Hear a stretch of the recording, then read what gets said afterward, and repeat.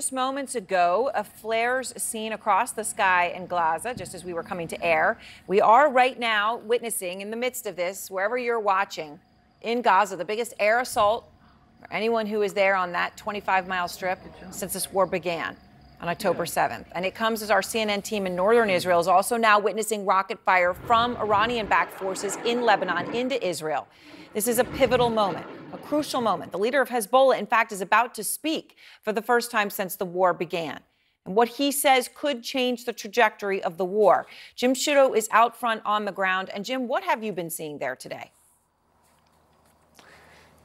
Well, this whole past week and longer, we've seen an exchange of fire along this northern border, mostly artillery fire, mortar fire.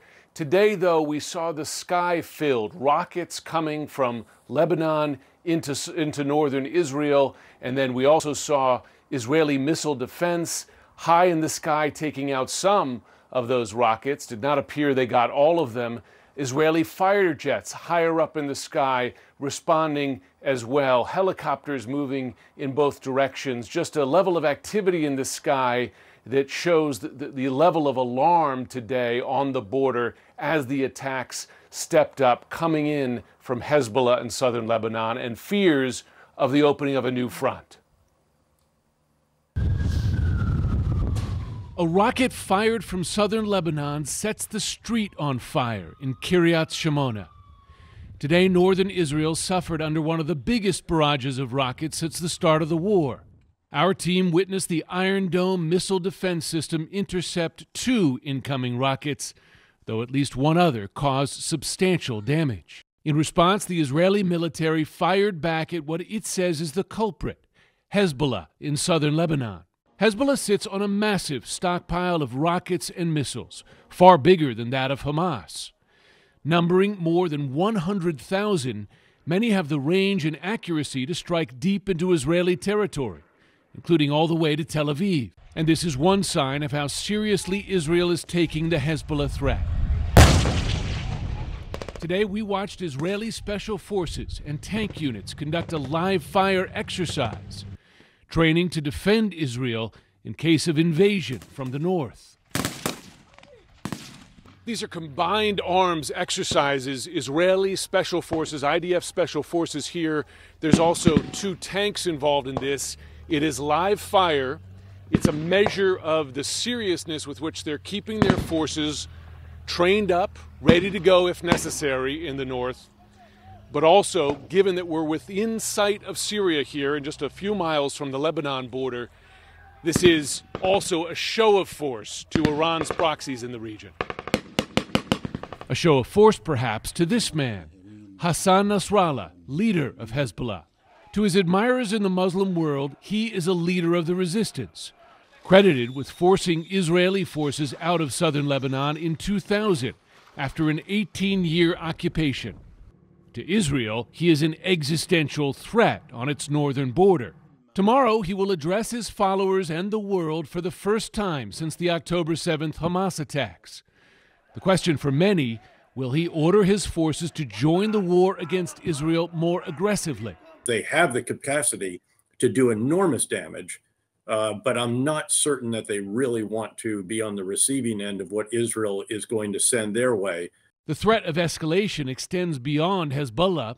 Yemen-based Houthi rebels, also backed by Iran, are firing long-range missiles at Israel from the southeast. Another potential front in a war that would see Israel surrounded.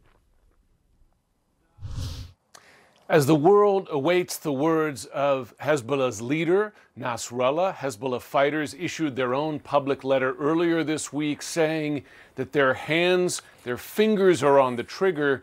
Israeli officials have had their own strong words communicating to Hezbollah via interlocutors in Europe that if Hezbollah gets into this war in numbers, that Israel will strike back deep into Lebanon. Strong words now, and now all eyes tomorrow on the words of the Hezbollah leader. Aaron? Very sobering. Jim, thank you very much. And more breaking news on this, because CNN is now learning that Syria has agreed to provide Hezbollah with a Russian-made missile defense system. And Oren Liebermann is out front at the Pentagon breaking this news. And Oren, you are just getting these breaking details from your reporting. This obviously would be a very significant and very serious development. What more are you learning?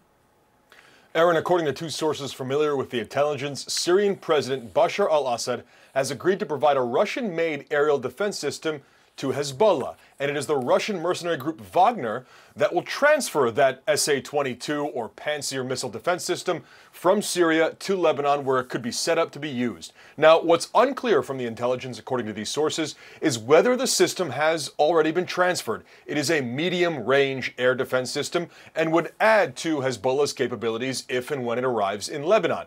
Now, the Israelis have dealt with this system in the past in Syria. Take a look at this video. This is from May 2018. This is video from the IDF of them striking an SA-22 in Syria that was operated by Iran or being used by Iranian proxies there. So they have shown the capability to handle these systems and to strike them from the air. But of course, now the situation is entirely different, with Israel embroiled with a war in Gaza and the possibility that Hezbollah could enter this in a much more significant fashion. So even if Israel has dealt with the SA-22 before, certainly not under these circumstances. And that's what everyone here is watching very closely. According to other sources on the matter, so far the U.S. believes that Iran and its proxies don't want to get involved in a big way.